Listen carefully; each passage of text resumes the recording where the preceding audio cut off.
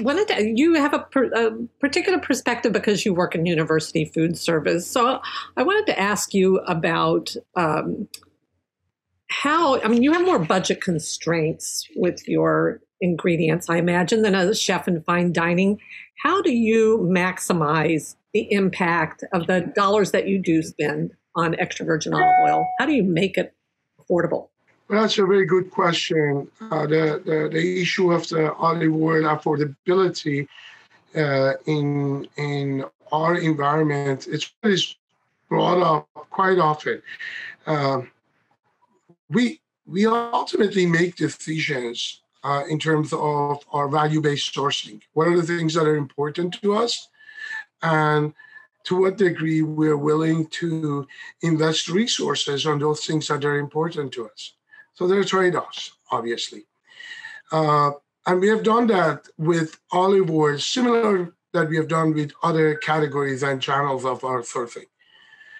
With respect to the olive oil, we at the foundation, our organization, Yale Hospitality, menus and offerings are based on Mediterranean diet and culture, Mediterranean food culture, and Mediterranean recipes.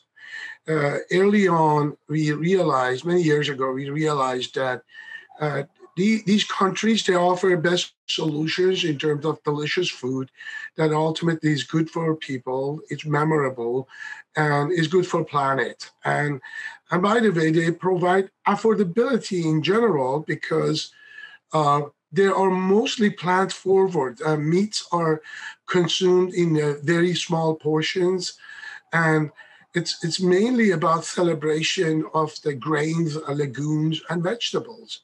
And so if you set up your menus based on those principles, now soon you'll find resources, soon you'll find money that alternatively you'll be using for your plant, for your animal-based protein, and you can divert those resources to the areas where you want to emphasize in your key culturally based menus. And then another thing, so that's one, reducing overall animal-based protein and in reinvesting those dollars in areas of interest. And the second area is we're not an organization that we use a lot of deep fat frying options. We don't have them. We don't offer French fries on a daily basis. When we do is uh, it's not an everyday thing. Uh, it's maybe once every 2 weeks or 3 weeks we have deep fried items. And when we do, it's actually falafel. We do falafels, for example, and you don't need a deep fat fryer for falafels. And as you know, air fat fryers also they're becoming very, very popular. So we divert the money also for um, the oils that are required in the deep fat fryers to these alternative fats, alternative oils that are actually better for you. There's also a myth that olive oils is really not affordable. I argue against that. If you know the market and you know suppliers and various sources of olive oil, you can get into a space in a fiscally responsible way. Would you talk about the styles of of olive oil that you have in your kitchens at Yale, and how you use them, these different styles, and why you chose to have a range of styles? A question related to the styles of the olive oil and the usability in our kitchen is one that we've been addressing again for many, many years. As you know, olive oil is used in preparation. You can get vegetables, meats, and whatnot, and you can massage them, and you can actually marinate them in olive oil in the prep, and then you cook them. At the cooking, olive oil can be used, and then ultimately on the finishing touch, when it actually comes in the service line, you can use a different kind of olive oil.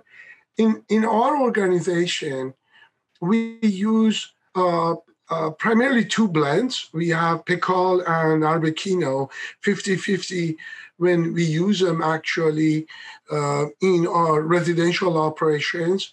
And these 50-50 ratios are actually, we buy them in bladder. So that means they're always vacuum packed. Air never actually gets connected to the olive oil. It's in sealed bag inside of a box. So that's how we use them in the residential operations. But we also have these large containers that we use them in our commissary at a different ratio again. So I'm sorry, in the dining halls, we use them actually 60-70% Arbequino, I believe, and 20-30% Pickle. So it's a softer version of it. And then in commissary, we actually use 50-50 split. And there are sometimes we also use a combination of the Arbequino and canola oil when we actually we want to make it super soft. Again, we use a ratio between canola oil and Arbequino. As you probably know, in a lot of restaurants, chefs have only one oil, one olive oil. What would you say to them to encourage them to explore more of the range of olive oil styles? Why should they have more than one oil in their kitchens? Okay, that's an excellent question, Janet. I believe this space of the olive oil is a forward trending space in terms of not only consumer and customers' preferences, but also is an area that it opens up the door for so many other things that we have not done before. And if you recall, 20 years ago, 30 years ago, there was only one wine that people ordered in some restaurant, and it was White Zinfandel. And some argued that that was not even wine. It was a sugary beverage. But today, when you go to restaurants, and I'm very proud of this fact that consumers now know a different variety of the wine, and they enjoy them with different food, and they actually have a lot of affinity toward quality wine. I argue that the same can be said for olive oil. And by the way, one more example could be chocolate. There was a day that when you went to the supermarket, the chocolate was always a milk-based chocolate, and 60%, 70% was sugar, and then some margarine or some sort of trans fat, and maybe some cocoa powder in it. And that's what was available at the time. Today, you go to the supermarkets across the country, and you see that, there are a variety of the chocolates. Same thing can be said for yogurt. Who would have thought that yogurt is going to have such an emergence? And now you can literally walk 100 feet in a supermarket and see all sorts of variety of the yogurt. Consumers, they learn how to enjoy. And in order for a chef to not only be meeting the expectations of the consumers, I argue that we need to be in front of it. We need to entice the customers. We need to give ourselves permission to create opportunities for our consumers and customers to explore and to enjoy the benefits of this variety of the olive oils. You referenced the wine world where people really are accustomed to thinking about great matches of food and wine. Can you talk about some great matches between a dish and the olive oil used for it? Are there times when the style of olive oil really makes a dish shine? Olive oil, depending on how it's used and when it's used, it's an amazing contributor to the flavor profile. This is just, I would say a classic example of, that when they say the whole is more than the sum of the parts. So it enters in the space, not just as an addition, but actually a whole range of other things that are happening in a dish. I think there's a natural affinity between olive oil and vegetables. I mean, they love each other and they go with each other so well, be it in a raw format, okay, or be it in cooked format. And it's not it's for us is a word that we are exploring and is a new world for us. But for Mediterranean countries and for populations that for generations they've learned how to use the olive oil in an effective way in their dishes, this is it's second nature to them. You know, the comfort foods of like just simple hummus and a good quality, high quality olive oil in hummus, and it's just amazing. But we in our organization years ago, we had a simple dish that was just purely and half an eggplant, roasted in oven with drizzled olive oil and some fresh herbs, together with some really, really high quality ripe tomato that we roasted it. And we just pulled them out of the oven and put the eggplant on a dish, put the tomato next to it, put a little scoop of hand-dipped ricotta, a nice, beautiful crostini, and then drizzle the whole thing with some pickle, you know, really pungent pickle actually there. Here's you got the creaminess of the eggplant. You got the milk richness of the ricotta. You have the acid and sweetness of the tomato. I'm drooling right now speaking about it. It was an amazing dish, and it was one of the most popular dish, yet so simple to prepare and to deliver to our customers. This was one of our key dishes for a long time, and we keep bringing this back over and over again in our organization. But there are a lot of dishes like this that I can talk to you about. Are your chefs having finding some excitement and stimulation maybe in exploring that range, in deciding when it's the right time to use a mild oil, when it's the right time to use a more pungent oil? Is that kind of a journey for them? It is actually using different olive oils with different dishes. It again at the beginning, it's this journey of the exploration and discovery. And while you're doing it, you're training yourself because that has to happen too. Okay, affinity toward olive oil, particularly extra virgin olive oil with different varietals, is not that it's second nature to us. You know, we have not done this before in a way that it's customary in other countries. And I argue that even in countries like Greece, Spain, Italy, North Africa, and all these other countries, also they're learning about their specific feature and flavor profile of different varietals. And they too are accentuating one aspect to another aspect of it.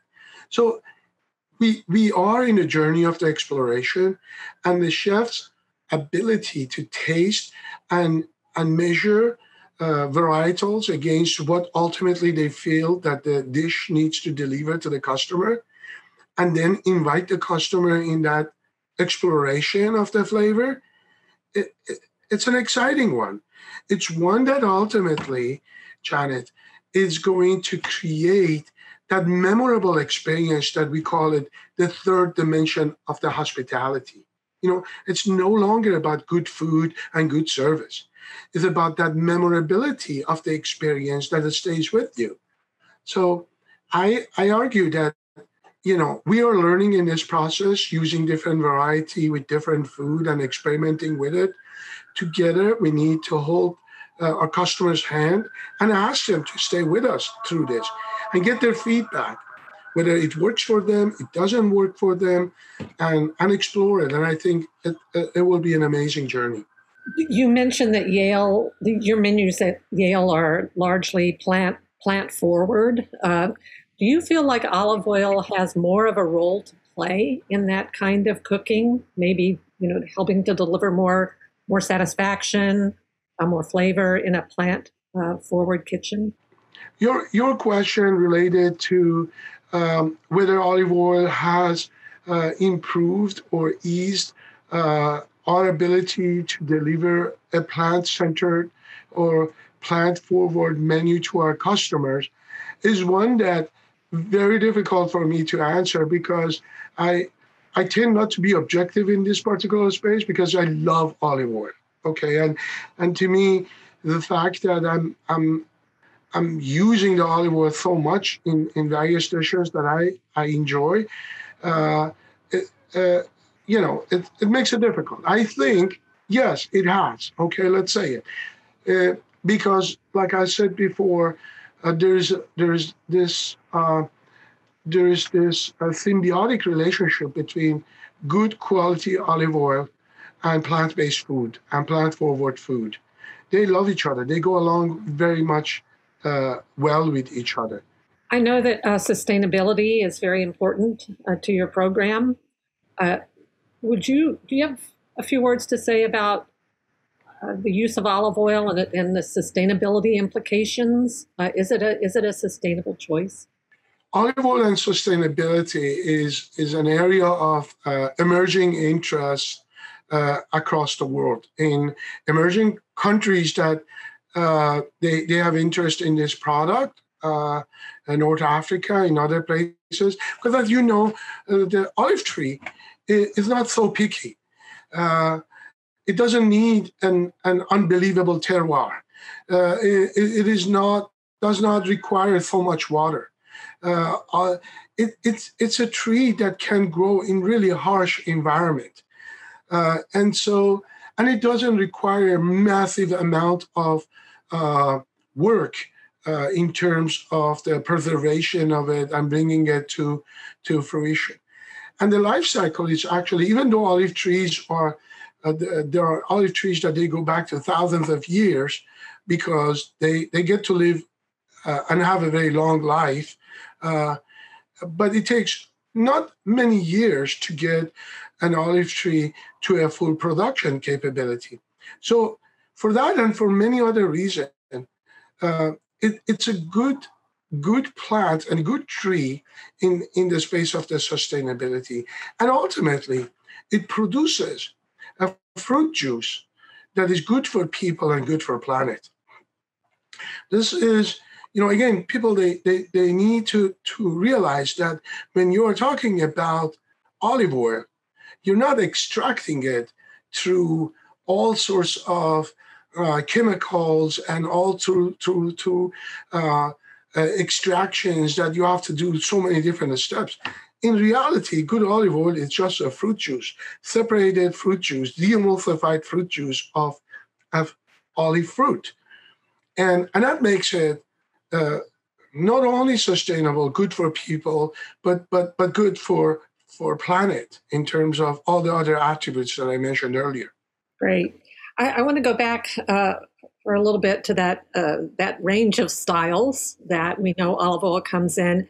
I know a lot of people really have trouble appreciating the very pungent oils, the really peppery early harvest oils. Do you have any thoughts on how chefs can make those oils more approachable to people? So your question related to how we bring the customers with us in appreciating the more peppery taste, and by the way, those are usually associated with higher level of polyphenols in the olive oil.